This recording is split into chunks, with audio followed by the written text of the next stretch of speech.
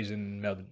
Yes. I was born and raised there. My parents were actually expats in the Middle East, Indian expats, in a country called Oman. I didn't know that. And they were there for 10 years, and my brother and I were both born there, and they migrated to Australia in 1995. Oh, really? Yeah. So you were born in Oman? Yes, correct, yes. Oh, nice. So when did you move to Australia with your parents? So when I was 3 years old. Oh, okay. Yeah, so I've pretty much grown up in Australia. Yeah. And so have you ever been to India there? That's where your That's where parents a lot of my come from. family and stuff still are. I have been. Yeah. I have been a couple of times. It's good to actually go like to visit people and stuff because everyone's happy to see you and you can just enjoy yourself. But Yeah. I get the impression that if you were to stay there and if you were to actually live there, everyone's busy all the time. It's like everywhere. Everyone's busy all the time with whatever work, family, friends, commitments they all have. Yeah. There's a lot more traffic. There's a lot more people in India as well. So everything's more of like a competition. And you have to fight for what you have and like to advance. So I'm happy that I live in Australia. Yeah, but what do you think of that way of living? Do you think, like, I agree to the fact that, you know, we consider, Australians consider themselves very lucky to be where they are, but what do you think of the chaos of where you're living? Do you think that's important at all? I think it makes you more resilient. If you live in like a country where like, or if you live in like a place where like everything runs on time, trains come in at the right time, buses come in at the right time, appointments are done at the right time, then it's fine. If that happens, then I guess you're just used to things always being on time, always being there, and you being always able to do whatever you wanted to, whatever you planned to do. Whereas if you lived in a place where these plans could be disrupted by anything, then I think it's a lot better because you have in the back of your mind that like, okay, this thing might not happen today, and if not, we'll just try and do it another day. Like for example, I was in India in 2017, and I think I can't remember where I was, but there was like protests, and we wanted to go to a certain location, and we weren't able to do that because of these protests, and it wasn't safe to actually go out and stuff. And I did feel slightly disappointed. I'm just like, oh, look, I really want to go see whatever place we wanted to see. We weren't able to do that. But then I thought, look, it doesn't matter. We can always, if we come back to India, we can always try and do this again. Or it's like, I shouldn't let that one bad experience ruin the whole trip. Yeah. I think, I mean, you're absolutely right. The reason why a lot of Asians, especially in the subcontinent, want to leave the country is because of just that. Because I was talking to a friend, and this friend of mine, he's very articulate. Like, he loves radio, and he runs his own program on YouTube and his website and a lot of various programs. And when in Nepal, he used to organize massive events, right? Massive events that he used to call rock stars from around the world. And then they used to come to Nepal and play, and he used to be the organizer. And you have no idea how hard it is for people to come to Nepal, as in rock stars or, you know, singers or artists to come to Nepal and actually play for the audience. You have no idea how difficult it is. And this guy used to make things happen for the country. And I remember him sharing a story, as in he invited a very important guest from India to Nepal for a particular event. And the entire process of inviting the guest to Nepal and the event actually taking place was so hard because there was the strike going on in Nepal for multiple days, and it was all in the dark. Like, he didn't really know what was about to happen, or if or not it would happen as well. And he said, "God damn, I'm 25 years old. This is the most important day of my life. I'm inviting the most important person I've ever come to know. And the country is not allowing this to happen. The country is not really making it easy for, you know, a 25-year-old to thrive in the economy or in the country." And Yeah, and he said that was the turning point. That's when he wanted to leave. Right. Okay. Yeah. And to go back to your point, I do think, yeah, it makes you a very resilient person. Like you can adapt to everything. Like imagine you've gone through the shit. Like you stop judging people. You start thriving when things are stable. You start doing things and appreciating it. Right. And when you're in a new country, when you've learned the language from scratch and you've achieved something, like you appreciate it and you try and aim for more. And I think your parents who immigrated to Australia and millions of other people who've immigrated to Australia, I think that's why I salute them. Yeah. It's a tough job. Because I've heard like India has like it has a push element and a pull element. So for me, it has like a pull element because I haven't grown up there. Yeah. It's like if I want to know more about like Indian culture, if I want to know more about Hinduism and stuff, that's obviously where you go. And if I want to like, visit temples or if I want to do anything along those lines, then obviously you go to India for that. Yeah. But then I have a very idealized view, I'd say, of India. Because whenever I go, people are always happy to see us and we just see people and people make time for us. So I don't know what it'll be like to live there. Yeah. I don't know what it'll be like, how it'll be for like daily lives. And I'm not sure what people will go through living there on a regular basis. Whereas that's why I think India has that push factor as well. So that's why immigrants, like they seek like they seek like a better way of life in other places. In like maybe more sort of ordered societies. Yeah.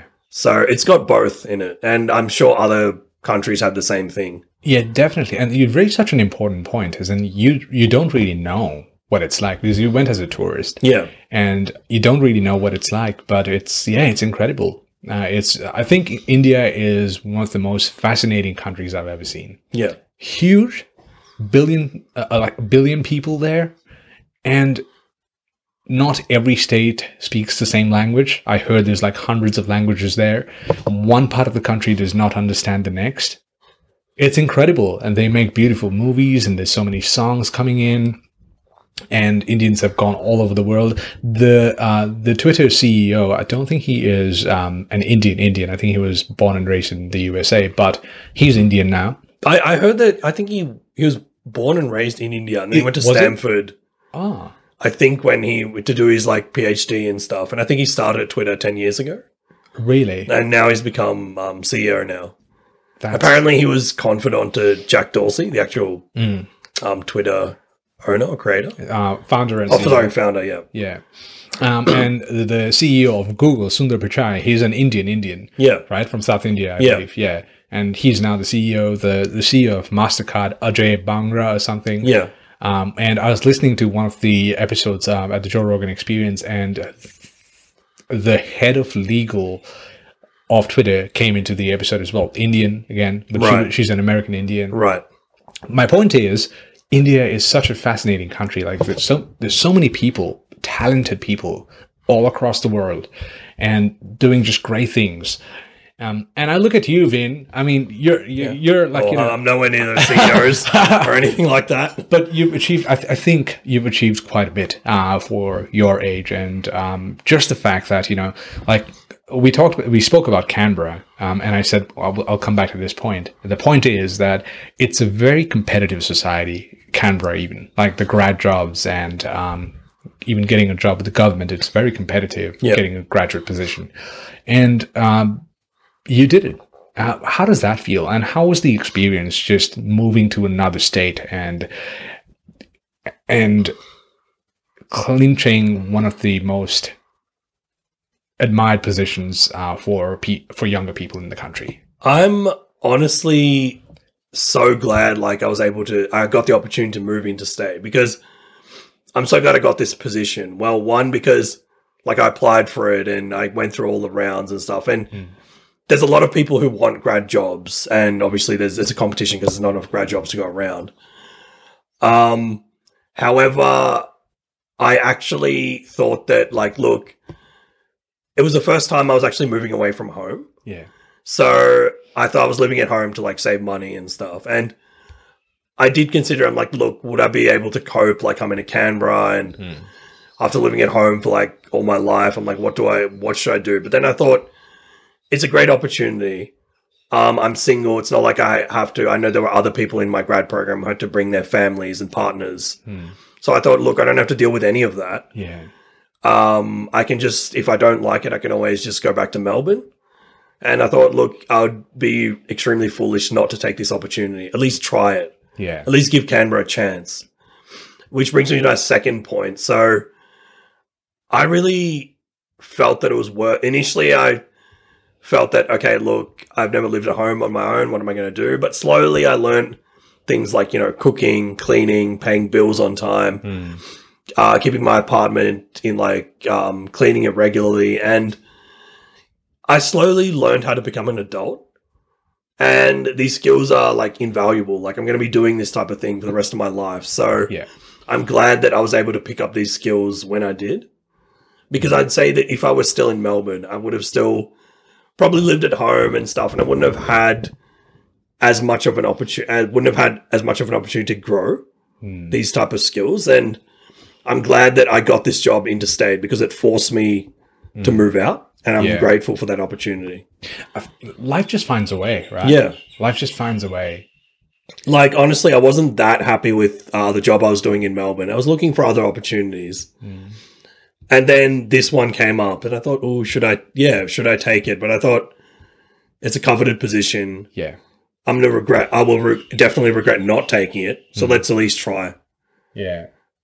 So it's just attitude mainly than anything else. I was just like, look, let's see. I might like Canberra, and I'm glad, I actually do. So apart from the skills that you've gained living by yourself and just having this learning to take care of yourself by moving out. Yep. Do you think it's changed you as a professional? The fact that you moved out and you're working this coveted position, do you think your outlook for the corporate world or the or your professional career has changed or improved you? I think I'm definitely more organized in terms of time management, because I know that, okay, once I get home, it's I have to go to the gym or I have to cook something, or I can't just work. For example, I know that, okay, I need to work from this time to this time. If I need to do if I need to do any overtime work, it's I'll set aside time either after I go back from the gym or do cooking and just do it then. So I plan my days a lot more. Yeah. And because I'm cooking for myself, I plan what I eat, and I enjoy that because with the basic sort of cooking that I do, I enjoy cooking for myself because I can say, okay, I want to eat this type of dish today. Let me go buy the ingredients. Yeah. I want to eat this in a couple of days. Okay, I can make it, then I can have it in a couple of days. So I enjoy that sort of planning aspect of it. Plus, if you want to lose weight, I've heard that 70% of weight loss is diet. So exercise and diet, and you'll definitely lose weight. I agree. Diet it is. At one point in time, I remember I was eating just steamed vegetables, buying those frozen vegetables from the supermarket, steaming them and having them with a certain sauce. And I lost weight tremendously. But at the same time, I lost energy as well. So I wouldn't recommend that. Don't listen to me for whoever's listening. But I agree. Diet it is. But when you were learning about cooking or trying to ration your food or whatever, did you make a lot of mistakes? I'd say initially I did. Initially when I tried to change my diet, I would cut down too much, and then I wouldn't have enough energy for the day, or I'd feel tired. And I thought, there's no point doing this. I'd rather just do it. There's no point doing this if I do it incorrectly and I feel tired, because then that in turn is going to affect my sleep. It's going to affect my gym performance, work performance. And there's no point, if it has this much of a negative outlook on life. So I thought, let me at least plan it, do it properly. When I cut down on eating food and stuff, I would just eat a fruit or something, or wait 20 minutes, because apparently it takes 20 minutes for the stomach, when the stomach sends a signal to the brain, it's full. It takes 20 minutes for it to be interpreted. Oh, okay. So that's why, if you feel like you've had enough, you should just leave your plate and stop eating for 20 minutes. Just answer a phone call, go away, read something quickly, come back, Yeah. and then you'll feel full after that. That's incredible. Yeah. I didn't know that it takes 20 minutes, because when I'm eating, I realize that I'm full. Yeah. And you know what the best feeling is when you're full? Just lying on the bed. Yeah. Just collapsing on the bed and just using a phone. Yeah. I love that It's feeling. like whenever, like, in National Geographic, whenever a snake eats like an animal, it's just like a massive like thing, and it's just like digesting. Yeah. That's exactly yeah. what it feels like. Right. Oh. Oh, Yeah. just sitting. I love that feeling. I'm not a big phone user, but I love eating till my stomach's full. Yeah. Lying down and just using the phone for like 5 or 10 minutes, whatever. Yeah. That's it. That's I live for those kinds of moments. Yeah. Yeah, I remember when I was learning to cook or to ration my vegetables or whatever to make sure that my life is organized after I've moved out. Yeah. I came to Australia in 2016, and you know what the Nepalese or Nepali culture is, that you stay home with your parents. Right. Like it is what it is. Like you just stay home with your parents. You don't move out because it's considered rude in the culture. And I moved to Australia in 2016. I was 23 years old. And I kid you not, I couldn't even boil an egg. Like I had to look up the procedure to boil an egg. Yeah. I knew we needed water, but I couldn't really. I was like, I got to make sure. Yeah. Like this is it. I didn't know how to make rice. I didn't know how to fry salmon or whatever. Yeah. And I thought I used to keep telling myself, like, this is who I am. I'm not very good in cooking. Yeah. And that's a fucking lie. You're telling yourself you can't cook. Just open the goddamn recipe book. It's so easy. Follow steps 1, 2, and 3. Yeah. Just get a measuring pan or measuring spoon or whatever. Just follow the steps. Get your ingredients. And just follow the steps and make it. And it's so easy. If you can follow the instruction to assemble a fucking table, then you can cook something. Yeah. And I consider myself stupid back then. Yeah, actually, for me, like my cooking skills were horrible. Yeah. Well, some could argue they still are, but when I first started, I was like, making pasta and like salad and stuff, and it was really basic. Yeah. And then because pasta's like got carbohydrates, it's a bit like stodgy. It's like really, it feels weird. I don't know. If you eat it like after a while, it's just like, nah, I want something else. Yeah. Yeah. I want something more like fulfilling. I want something more nutritious. I think 2 or 3 servings of pasta is enough. Yeah, is enough. So I thought then at that point, I'm like, look, let me see what else I can make.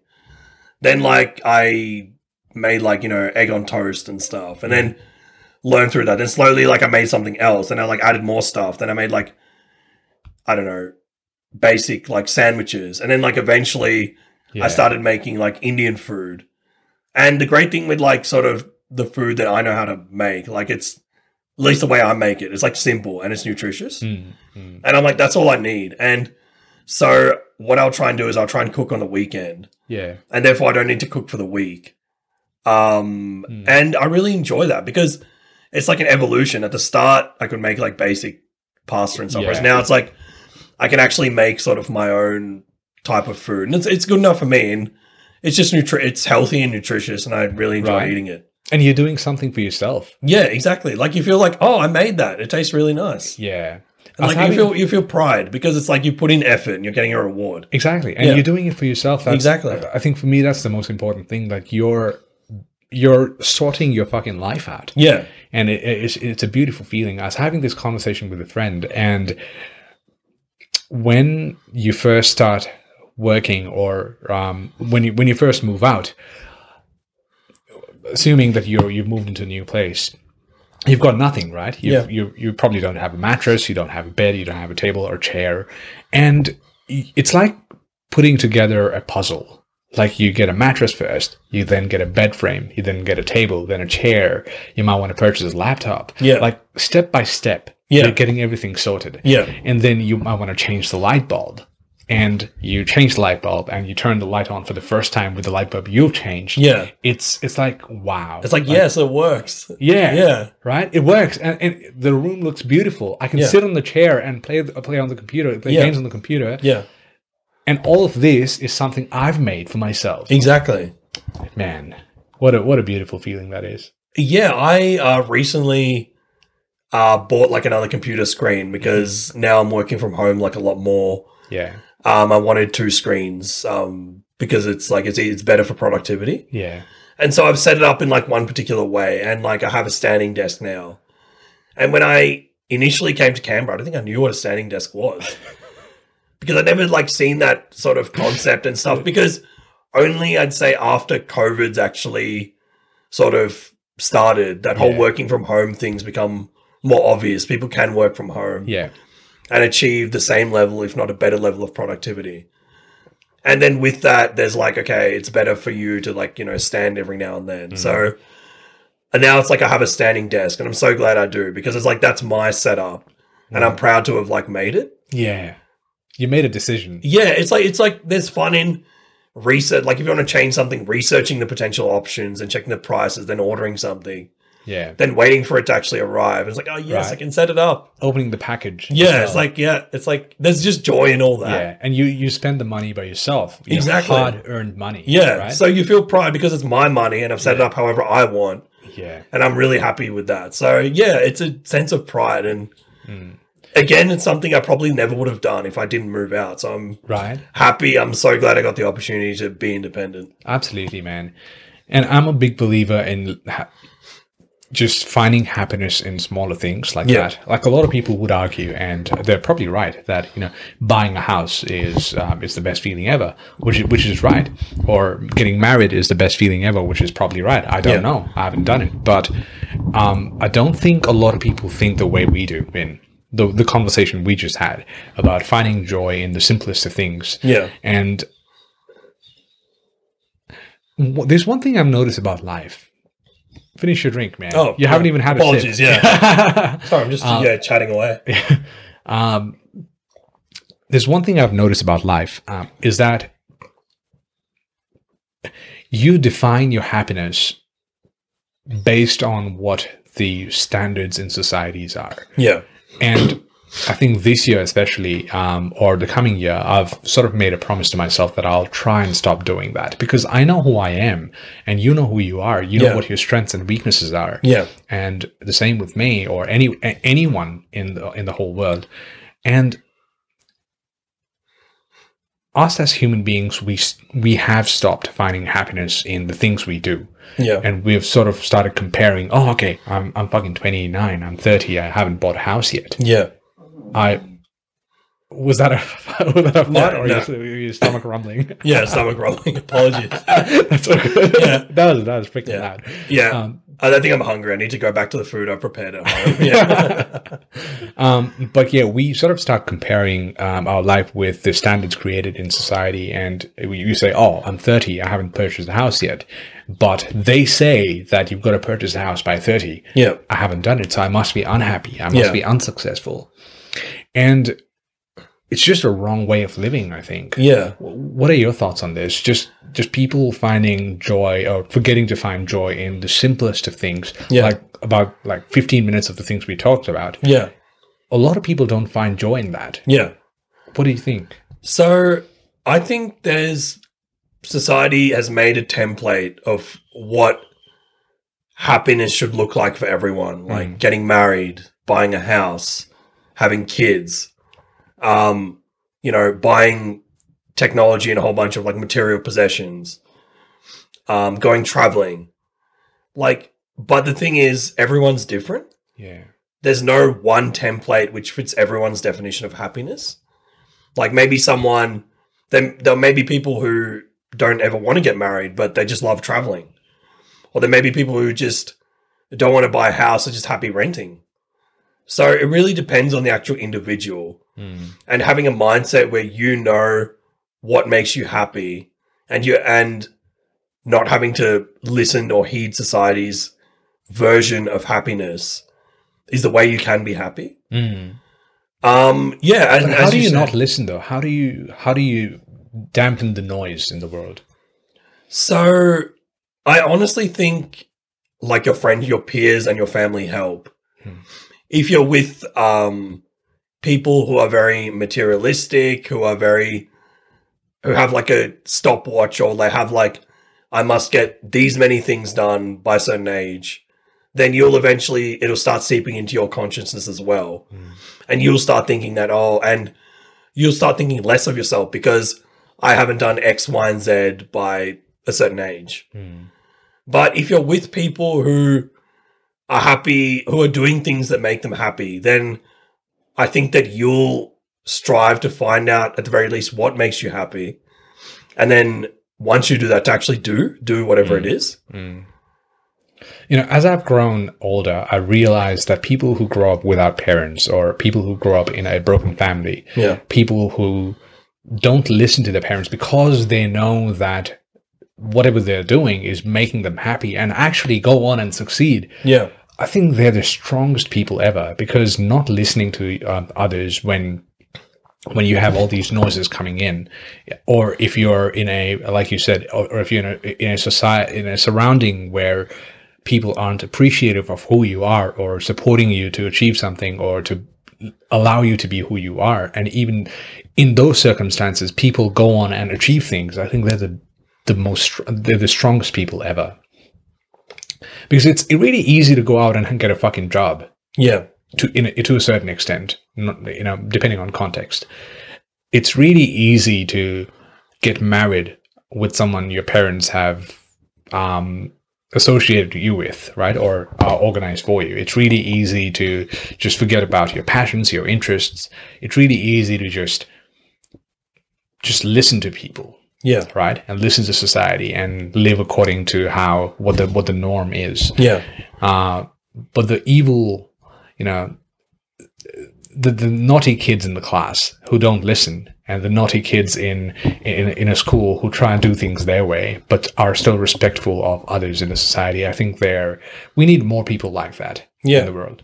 Like apparently Albert Einstein, when he was studying in school and stuff, his teacher, like he failed maths and his teachers thought that he wouldn't amount to much. Yet he's like a Nobel Prize winning world famous physicist. Yeah. Because he stuck at his passion no matter what people said. Yeah. And he made all these discoveries which changed the world and the universe, how we view it. You know, there's a story, I don't exactly remember how it goes, but it's sort of like a teacher gives an example of two people, and the teacher says, I'll give you background or stories of two people, and you've got to pick one to be the president of the USA. And the teacher apparently narrates Hitler's story, but doesn't say it's Hitler. And then he narrates, I think, Albert Einstein or someone, and their story. And the kids pick Hitler's story because, you know, the story was like so well sounding. I'm not sure what went wrong with Hitler later, but your background can be so different, right? Compared to what you could achieve in the future. And it's like, you know, you can never judge anybody. You can never really tell what the future is going to be. Yeah. That's why I think I have a problem with, you know how they say most likely to succeed in school, tag that's given. Yeah. I have a problem with that. Yeah. I think it has a massive impact on a child's psychology. Yeah. Did you ever have that kind of thing? Because in Nepal, we do. Like, we consider a particular student as most likely to succeed. Yeah. I'm not sure what the stats are in terms of if they do or not. Yeah. But in terms of the psychological impact, I don't think it's very good for the child. Yeah, because how would you feel to be like a child with, you know, least likely to succeed, or has some sort of label like that? And then how would the child's parents feel? Yeah. I think generally because of like globalization as well as the reach of the internet, you can actually study more courses online. You can actually study a lot more content is available to you instantly. Yeah. So I think the opportunities to succeed have increased. For everyone. For everyone. I'm not sure if increased automation, increased technologies reduced opportunities, but I'd say, if anything, the opportunities for learning has definitely increased for everyone. Yeah, 100%. Like, there's no point, like, there's no, like, in libraries have, like, encyclopedias and stuff. You just go on Wikipedia now. That's it. People have phones. You can just Google whatever information you want.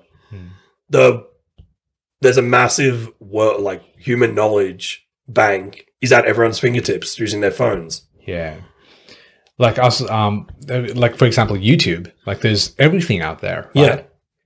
Even if you want to search for how glass is made, or if you want to search for how a table is made, or or if you want to search how a computer microchip is made, there's things out there. Yeah. Yeah. So, like, actually, when I started cooking, I thought, like, oh, I'm not really confident initially on how to make a certain dish. And then I just searched on YouTube, and there's like 10 videos that all explain how to do that. Yeah. And step by step, these are the ingredients you need. This is how much time everything should be sauteing. This is what you have to do. All in step-by-step instructions. And the actual people would post comments and questions, and the authors would answer them. So there is a whole bunch of information out there. You just have to look online. And there's like YouTube videos, there's forums, there's blogs. Udemy, Reddit. There's Khan like, Academy. Yeah. There's a whole, depending on what you want to learn, there's a lot of resources online. Apparently, there is a computer science course by the Harvard University that's available for free online. I've heard that actually. Yeah, it's called CS250 by David J. Milan. I believe. Right, and there from 2005, there is a video of Mark Zuckerberg. Oh wow! Him giving a lecture in that class. It's one of the most iconic videos on YouTube. It's like Mark Zuckerberg was nobody back then. And he was giving a lecture on that class. Yeah. But you're right. There's so many. There is a gamut of knowledge out there, and anyone can achieve anything if they try and look for it. Yeah. And that's why, coming back to that point, just putting a tag on one student saying you're most likely to succeed, I don't know. People could argue that it's a good thing because you're motivating the child to achieve great things. But you don't know what's going to happen, man, in the next 10 years. Yeah. You don't know what life is too fucking long and short at the same time. It's complex. You can't understand. You can't decode life. Yeah. And putting this massive pressure on a child that you're most likely to succeed, I think, it's putting unnecessary desires or unnecessary ambitions on the child. It's not big. It's, if you're a teacher listening, if you're a headmaster or principal listening, or if you're a parent listening, I don't think putting undue expectations on your child to succeed is healthy. See, and unfortunately, like a child's success or likelihood to succeed is only measured by education or like knowledge, whereas a child might not be like that smart academically, but emotionally they could be really good. And then that if they have a career where, for example, if they're like a doctor and then they interact with people, then that child's emotions, emotional intelligence is going to actually factor in and help them do their job. And if there's like a child who's more creative, for example, then unfortunately, there's like some drawing subjects that I had, but most of them are like academic subjects. I won't measure that. If there's like a child that's, good at music, for example, then there's nothing that measures that. So people have different types of intelligence, but academia is only one way to measure it. It's like trying to, put a circle on a square. It's like it's one size fits all. Yeah. But that's not the way to do it. And even now, I think there's been a change so that before organizations would look at like, academia and grades to determine the suitability of someone for a job. Whereas now things like emotional intelligence, creativity are becoming more valued. Yeah. But how do you measure creativity, do you think? I guess it depends what field. Not just in job searching perspective or a recruitment perspective, but how do you know someone's creative? So, for example, if they do something like, for example, if they're applying for like a graphics design job, they have like a portfolio. Yeah. If they're applying for like a videographer, they have like work that they've done, or there's something that shows like their creativity, like it's something that they've done by themselves and that they're passionate about. Something documented. Yeah, something documented, or at least some sort of experience that they can talk about. It really depends on like what the person needs to be creative for. 100%. Yeah. And I've met a lot of creative people, and you can instantly know they're creative depending on how they look at a certain situation. Like just today at work, I was talking to this guy, and he's funny and he's very nice. But today I learned he's very creative because we were making fun of a friend's tattoo. Like it's not a bad tattoo. It's just we're making fun of what the tattoo could have been and could imply. And this guy was making jokes about the tattoo as well, but his ideas were very creative, and it was like, oh, okay, I didn't think about that kind of thing. Yeah. And a lot of people, I think, they have this talent or a skill of having a certain knack, but they haven't really channeled it fully. And I must say, man, I think Eddie, Tom, and we've discussed this quite often. Like, you have a knack for comedy, I think. Oh, you reckon? It's for stand-up comedy. Yeah. Okay. Have you ever given thought about this? I have, but see, the thing is, when I chat to you guys, like, I know the situation, like, I know the context, I know what you guys find funny, and like, I just say stuff. It's just like, oh yeah, it'll be like a funny comment. I just say it. Yeah. Whereas if it's stand-up comedy, I don't know what the audience will find funny. Yeah. So I guess I'm like nervous about like what the audience will think. Like I've seen comedy performances where there hasn't been any laughs at all, and it's just like, oof, it looks brutal. It does. Yeah. I was looking at this video of a comedian in the US. His name is Nimesh Patel. Right. And he went to a university. I don't want to say the wrong name for the university, but he went to a certain university, and he got booed off the stage because apparently a joke that he said was too offensive. Right. And the student didn't like it. And that could happen as well. Comedy is very complex. It's you've got to be very careful, especially in 2021, right? Yeah. And that's why I listen to a lot of comedian podcasts, and they say being a comedian back then would have been a much simpler task if you wanted to make certain jokes than it would be now. Yeah. Like sometimes I come across these videos on TikTok, and there's like pronouns, and they have different names for sexual preferences. I'm like, what the hell? Yeah. Like when did this happen? Yeah. I think because of the internet, and I'd say maybe Western countries, they become a lot more left-leaning. Mm-hmm. So I think that's because of that, it's reduces the amount of, because a lot of comedy is like politically incorrect. So it reduces the amount of things that people find funny. And people will be like, oh, I take offense to that. It's like, oh, okay. All right. Fair enough. Yeah. And people don't, I think having an open mind has sort of diminished as well. Because if you want to go to a stand-up comedy, I think you've got to take an open mind.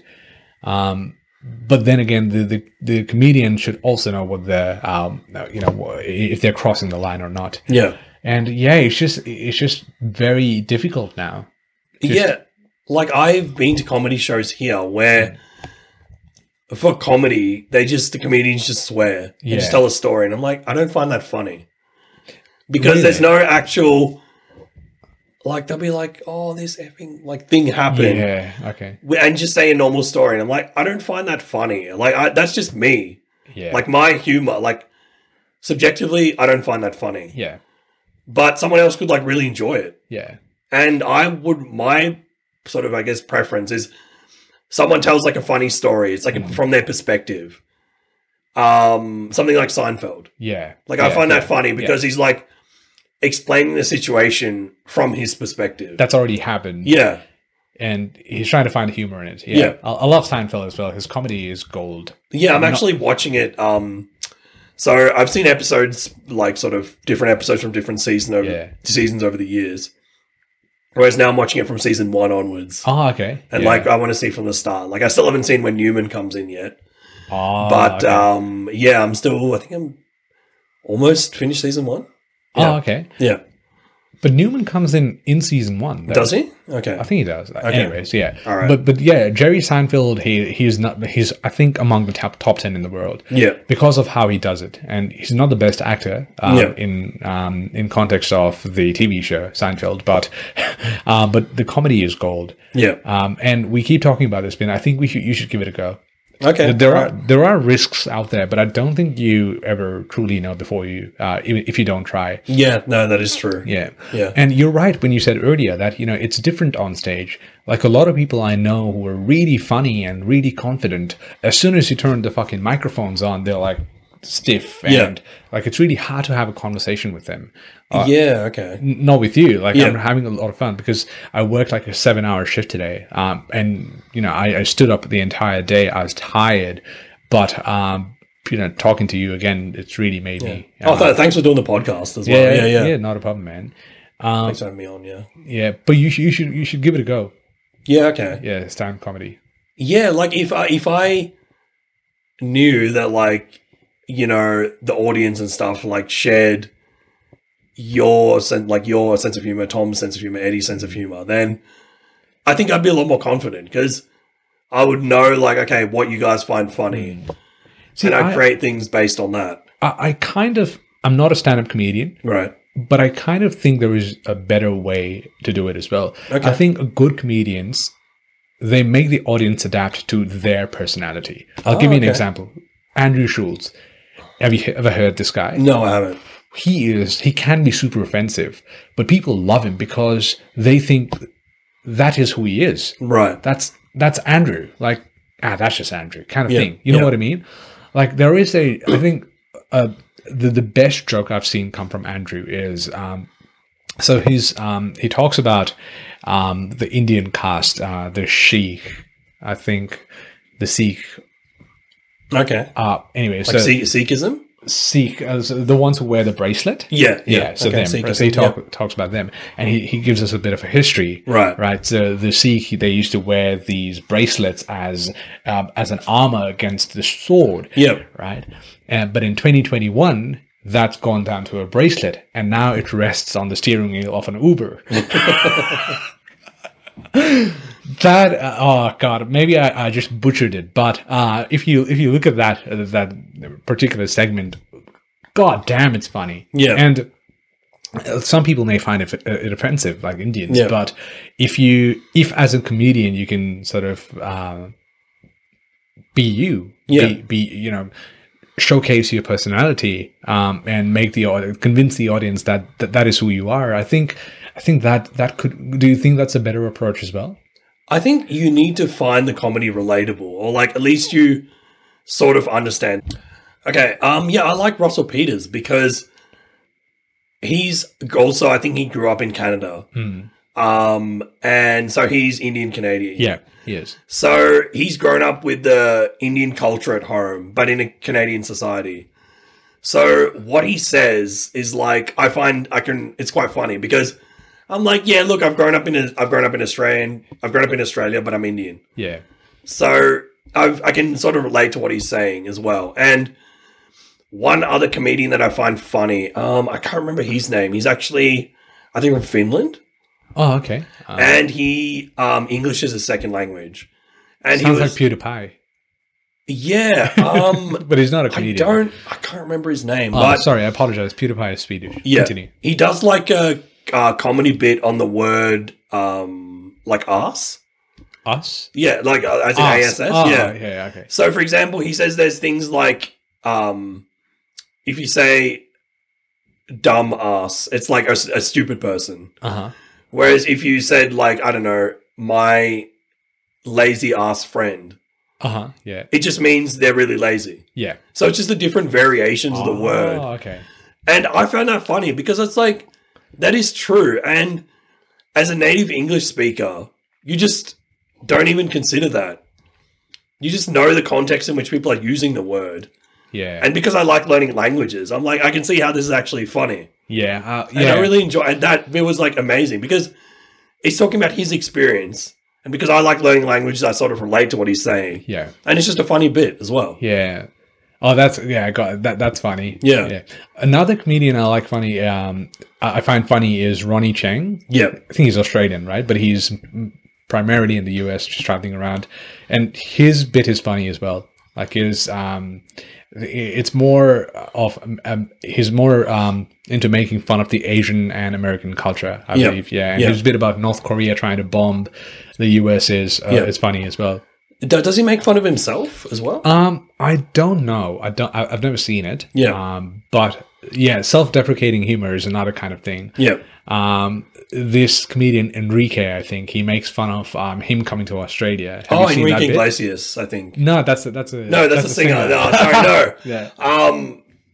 No, I'm thinking of someone else. Yeah. Yeah. So Enrique, he makes fun of himself coming to Australia, and he gets he gets made fun of in the beach in Australia because he's like big and round. Yeah. And that kind of humor has really taken off as well. Oh, are you talking about Gabriel Iglesias? Yeah, that Gabriel. Guy. Yeah, sorry, right. not Enrique. See, profiling. Yeah. Yeah, that kind of humor is funny as well. Yeah, but I've tried to sort of, I've listened to a lot of, like I said, comedian podcasts, and I try and watch a lot of stand-up comedy shows. And there has to be, I think, in my opinion, there has to be a certain kind of personality to make it happen. And I think Eddie, Tom, and I, we think that you've got it. I think you just need to see life in like a funny way. And it just depends on like your outlook as well. Because obviously all these comedians, like that's how they write their pieces because they think, hey, great, this is funny. Let's do this. And obviously they practice all that and make sure that they deliver everything on fine. So obviously they know that something's funny. They'll know that something will be funny to their audience. Yeah. And then they practice and then deliver it. Yeah.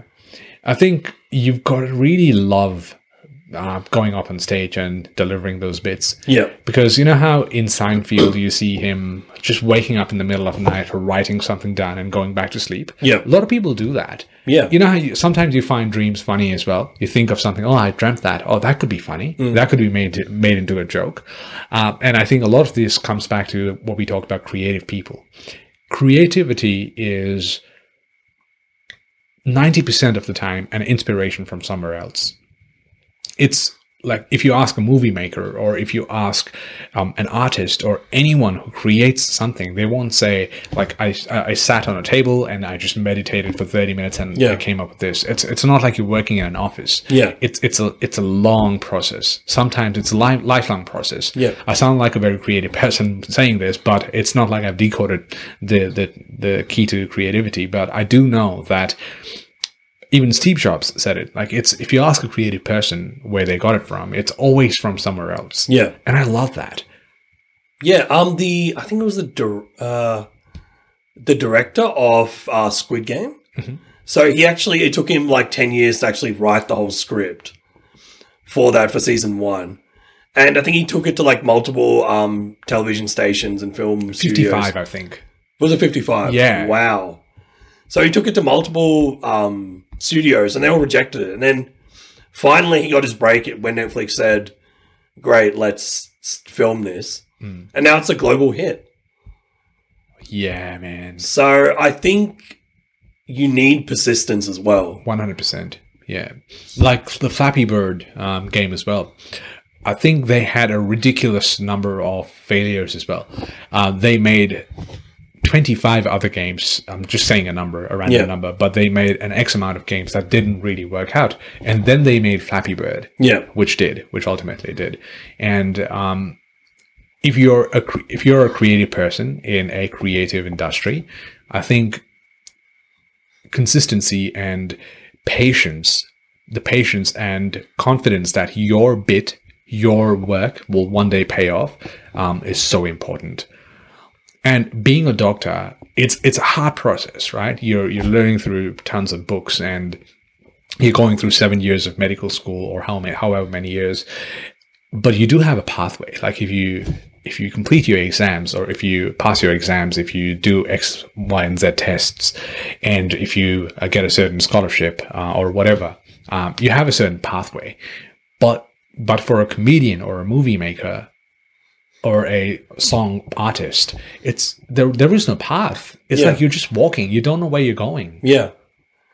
I think it depends because you obviously, because you're biased, you made the idea. So obviously you think it's really good and worth publishing or making a film out of.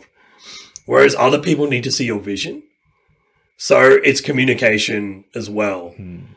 I think also J.K. Rowling, like the Harry Potter author, I think she was working on the Harry Potter series, at least like the first book, for a couple of years. She'd write in cafes and stuff. And I think she was going to lose her house because she couldn't make up the mortgage. She couldn't repay her mortgage repayments. And one of her friends actually said, okay, look, you can come stay with me. Just take the spare room I have. Just keep writing. And Harry Potter is now a global phenomenon as well. Right. There've been so many books, there've been movies, there've been merchandise, there's like plays. Yeah. There's, different rights. It's been translated into so many languages. So it's just a global book. Yeah. And I think she's the richest woman in the UK. I wouldn't be surprised. And I think she bought the friend whose house she stayed at when she was writing the book. I think she bought that friend a house. Shit. So it's just like as a thank you for all what you've done for me. And I think she took it to multiple publishers and she was rejected. And then I think Bloomsbury, they read the first draft and they're like, okay, they read the first book and they're like, okay, we'll take you on. And after the success of the first book, every other publishing house wanted it. And they're offering her big money. And she said, I think until the fourth book, she's like, I'm going to stick with Bloomsbury because they gave me my first big break, so I'm going to be loyal to them. And even when those films were, because after the success of the book, I think multiple film studios were just, writing checks to her saying, we want Harry Potter, we want to buy the rights and stuff. And that's when she was in demand. And I don't know why I think she chose Warner Brothers because she thought they would make it the best. And she was very involved in like the film process and stuff. And because she had that dream and then she had the persistence and she was able to communicate her vision of what Harry Potter would look like. And then other people agreed with her vision. It's now a global hit. Yeah. Imagine she gave up. Yeah. The world would never know about Harry Potter. Yeah. Do you know this writer, Chetan Bhagat? Yeah, I've heard of him. Yeah. So he wrote quite a few very successful books. The first one, I believe, is 5 Point Someone. And he shares in one of the interviews, he shares a story of how he was working as a banker in Hong Kong for a big bank, and he lost his job. He wasn't very good at what he was doing, even as a banker. And sorry, I didn't mean to say even as a banker, as in he's not good at writing, but as a banker, he wasn't very good at what he was doing. And he got fired one day from his job. And he went home. And he says in the interview, and someone told me about this interview, that he had a choice of either picking up the pen and continuing what he was writing, or grabbing a bottle of whiskey and just getting drunk and just wasting the night. Yeah. And he chose the first option, which is to grab the pen and write the book. And I think, and he says that point was the beginning of it all. It's the choices you make, really. Yeah. And as an artist, if you're in the creative field, it's just, the key is to just keep going. Yeah. There is a channel on YouTube. Their name is Nelk, N-E-L-K. They started off as a very basic prank channel. Their pranks are very good. Like the quality was there, but the topics and the theme was very basic. Like there were 100 other channels like that, but they took a risk. They went to the US-Mexico border and they filled up their trunk with Coke cans. Oh, wow. And they went to the Mexican border and told the officials they've got Coke in the car. Oh my God. Right? And they filmed the Mexican officials taking bribes and freaking out, and them trying to, put their hands up in the air, and them trying to be arrested. And that video blew up. They had 100 other videos before that, but that one particular video, they decided to take the risk, and they're like, let's do this. They blew up. Today, they do make pranks, but they're more of a party group. They go around the US partying and selling their merchandise. Yeah. And they make money off their merchandise, and they're one of the biggest, most hardworking, the richest YouTube channels in the US. Yeah. And it's just incredible. I feel like, I respect all the doctors and the nurses and the engineers of the world and the scientists. We wouldn't be where we are without you. But these artists that we have, what a story.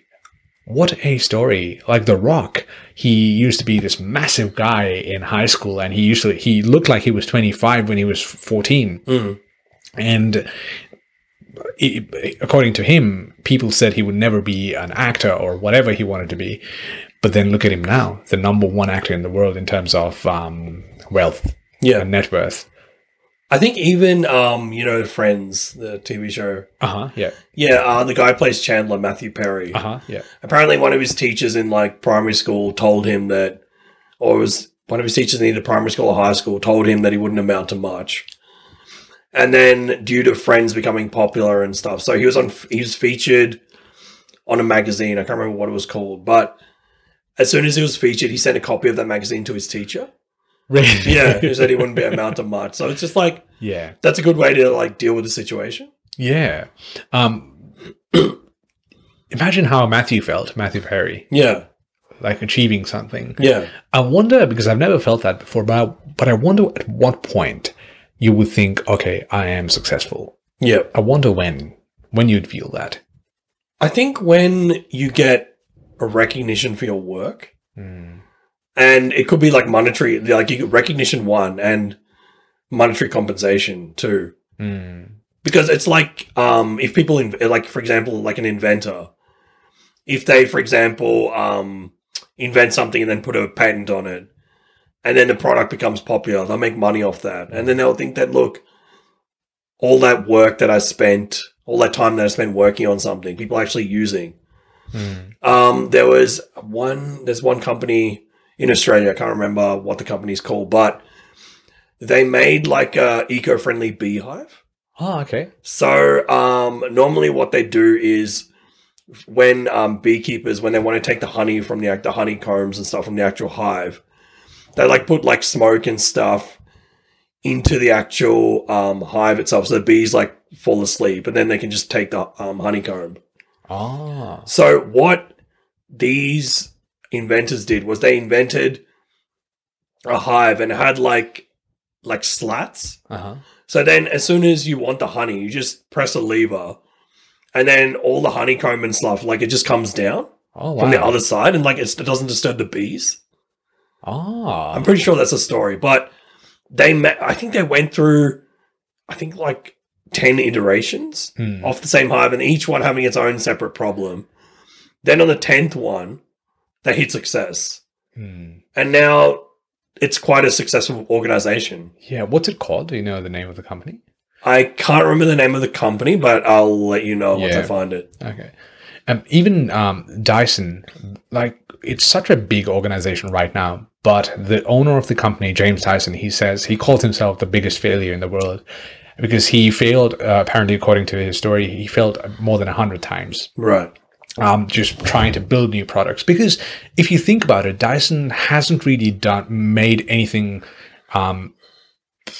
what's the word? Revolutionary. Yeah. Yeah. Okay. Right? It's not an innovation, what they've done. But what they innovated on is simplicity. And they've tried to improve on an already existing shitty product in the house, like vacuum cleaners. How tedious is a task to sort of drag around the barrel around the house? But what this guy did is just cut the cord, put a battery in, just make it ergonomic, and it works. Yeah. And year by year, you're improving it. And a lot of these organizations, big organizations, you don't get to that point without failing. There is another guy, Gary Vaynerchuk. Do you know about him? Gary Vaynerchuk. So he is an investor, and he has a media group right now as well called VaynerMedia. But he keeps talking about an opportunity to invest in. Now you've got me. Was it Uber or Airbnb? Okay. So he had a chance to invest in either one of these organizations. Right. He didn't. And he talks about how much he regrets not doing it. Like sometimes things come in, you don't recognize it. Yeah. But he didn't really stop his life because he didn't invest in one of these organizations, which would have made him probably a billionaire. The amount of money he invests. But I think the point is to just keep going on. Yeah. Right? I look up to these people and I'm like, yeah, man.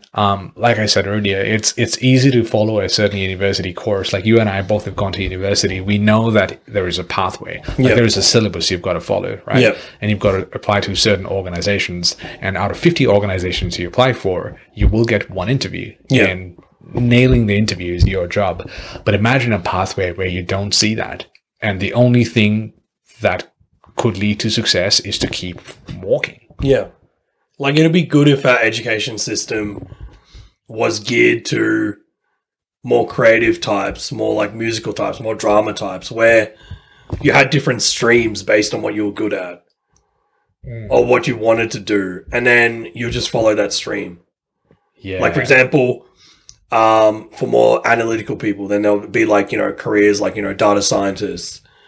Maybe like, someone working in like a bank where you analyze data. Then for creative careers, there'll be like, sound technicians, videographers.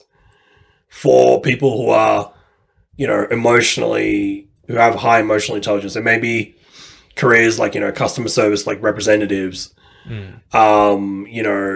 bedside, like, attendants and stuff, and just people who deal with people on a regular basis.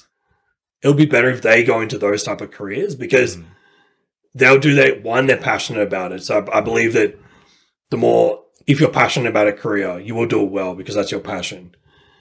And two, they're doing something they actually want to do.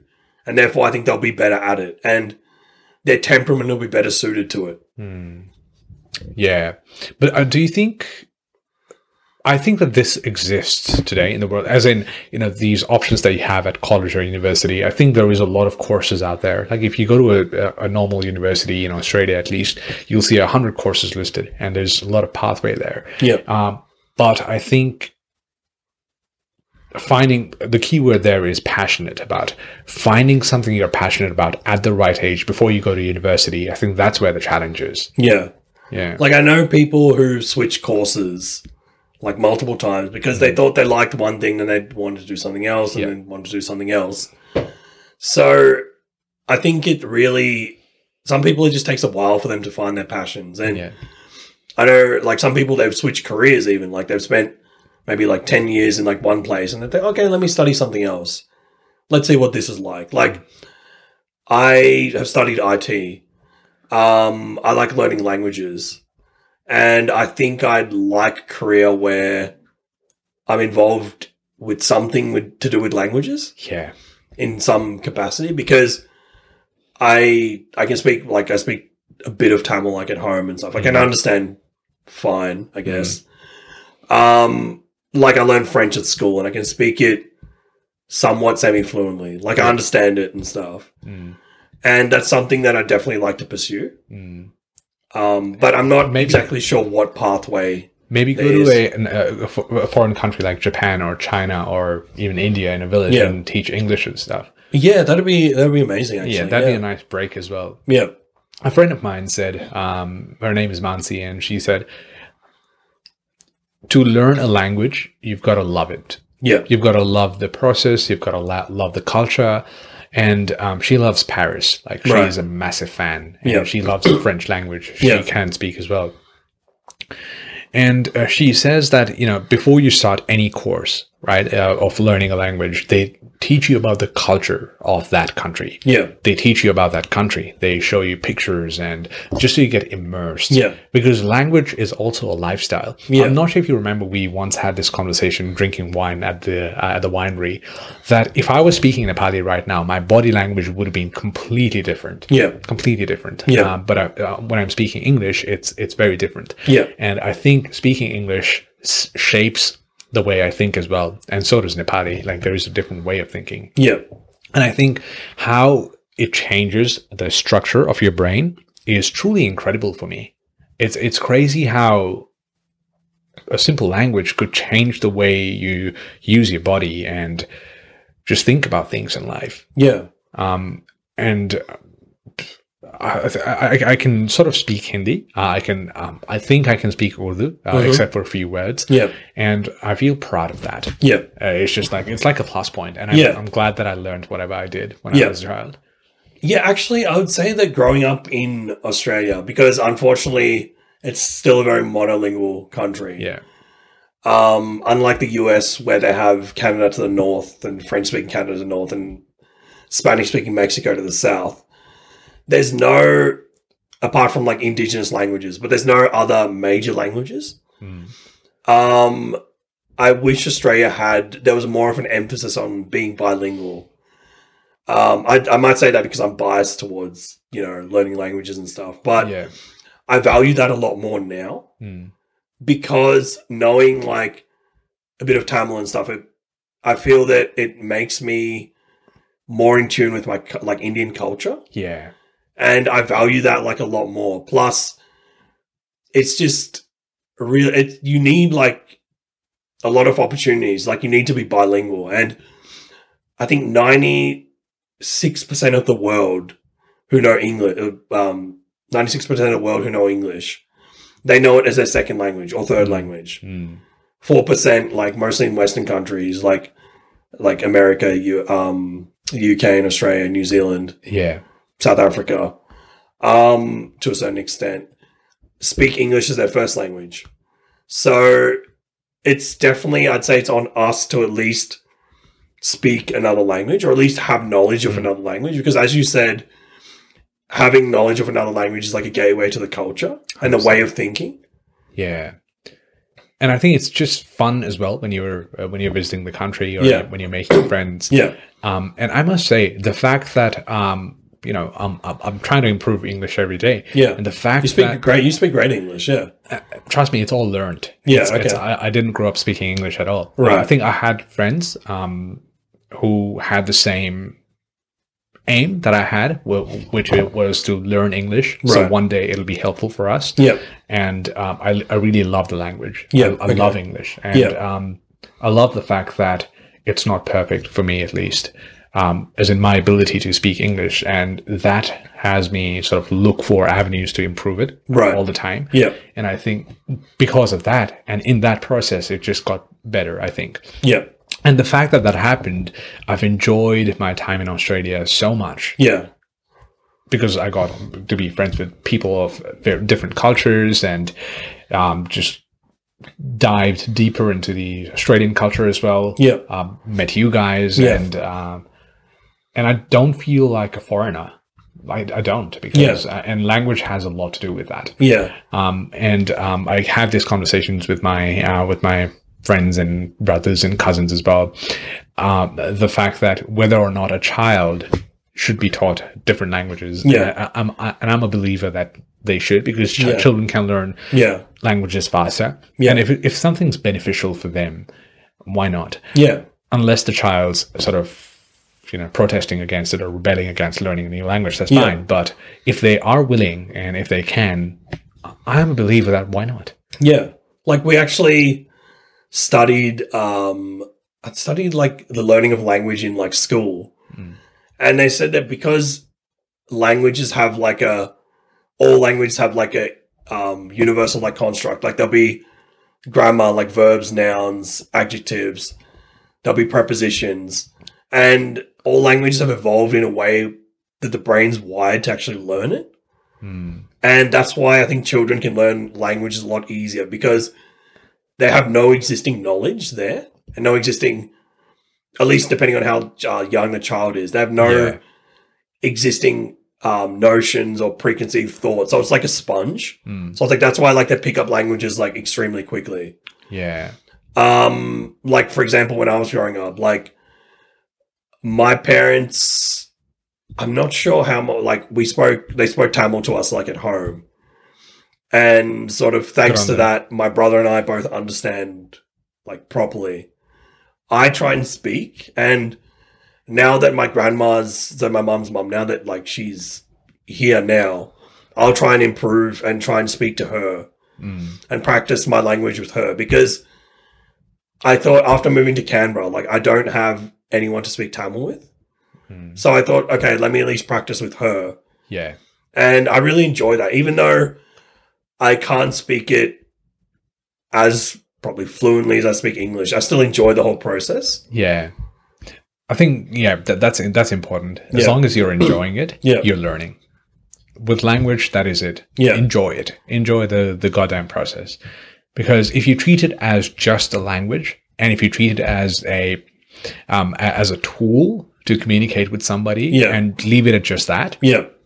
you won't improve. You Yeah. will always stall, and you'll always have the same you'll always have the same experience. But if you love it, and if you're like, oh, okay, I said this word today, did I say it correctly? Yeah. And let me focus on saying a word correctly rather than trying to tune my accent. Yeah. I think that's an incredible experience for anyone who's looking to learn a new language. Yeah, for example, I did French at school. Mm-hmm. I did it for my final, year 12 exams. And then unfortunately, my university, where I did my bachelor's degree, they didn't offer French as a subject. Otherwise, I would have done it as one of my electives. However, I found Mauritian friends and I practiced with them. Yeah. And then the first time I tried speaking with them, they got all excited and they spoke really quickly. And then I tried to tell them, look, can you please slow it down? If you speak very quickly, I can't understand. And then slowly after hanging out with them, I could my ear sort of got used to hearing French at the speed of which it should normally be spoken. And I felt it was a lot better. And I also watched news and stuff on SBS as well, because there's French news. And now with SBS On Demand, you can just access French news whenever you want. So I found that really valuable as well. And even now on Netflix, there's so many French movies. And 100%. Yeah. with the internet, as I mentioned before, being what it is, you can always just look up what a word means. There's definitions, people using it in context, people explaining what it is. There's apps now. There's apps now like Duolingo. Duolingo. Yeah. Yeah. Yeah. You've got to have the patience to learn it. That's why I think having someone to speak the language with, that's the number one way of learning. But apps or websites, internet, whatever, there's avenues to do it. You've also got to put yourself out there. So when I was in Paris, initially I thought, oh, I don't know what my French will be like. I don't know if native French speakers will understand me. And then 1 or 2 days after I was there, I think my ear just got attuned to hearing French all the time. I was able to understand more of what people said. And then I started speaking. And as soon as I started speaking French, just the Parisians there, they were so happy to help me with whatever I wanted to do. Even though a lot of them understand English, if you don't try and speak French, they won't help you. So I was I thought, let me at least try and make an effort. So I was traveling somewhere and I needed to take an Uber there. And so I got into the Uber and I told I think the guy, when I got into the Uber, I think he must have known I was a tourist and stuff. So then he asked me, he asked me in English, where are you from? Yeah. And then I responded in French that I'm from Australia. I'm here for a couple of days. And he's like, oh, you actually speak. And so we were having a good conversation. Yeah. And he asked me how long I've been learning for. And then he was telling me about his family and stuff. And that type of interaction never would have happened if I didn't try and speak. And that's how you make friends. Yeah, exactly. Really. That's how we really get to know the community. As yeah. well. And he gave me advice on what else can I do in Paris? And I was just asking him questions and he helped me. And people love it when you learn their languages. Yeah. Right? I can't say the same thing about English speaking countries, because I feel like there is a sort of a judgment if you can't speak English well. Yeah. For some odd reason. Yeah. Right. But if you try and learn, let's say, French, like you said, and go to France and try and speak it, and even if you have that accent as a foreigner, people love it, I think. Yeah. I've never been to France, though. Even the same thing with Nepal as well. If you try and learn Nepali, even if you have the accent, we will accept you because of the fact that you tried. Yeah. Yeah. I think it's because due to the sort of wide-ranging reach of the British Empire, English has become sort of a global language. America speaks it, UK speaks it, New Zealand, Australia, South Africa. They consider aviation epitome of progress. It's the language of technology, science, aviation, global international aviation. The main language is English. So I think English speakers have this expectation that why, like, if we go anywhere else around the world, there will be someone who speaks English. Yeah. And that sort of somewhat arrogant attitude. It is. That, oh yeah, there'll be someone who understands English. There's no point, like, you know, learning and we'll be fine. But people who have English as their second language, they'll speak it to a certain degree. But then if you really want to get to know the culture of a place, you should definitely try and learn the language, because there's certain words, certain phrases. It not only shows how the creators of the language thought, but it's like a window into their culture. 100%. No, that's very well put. I've never thought of this that way. Yeah. My man. It's been fun, man. It's been fun. Yeah, I'm sorry. I've just been going on. I could talk for hours about this type of thing. Yeah.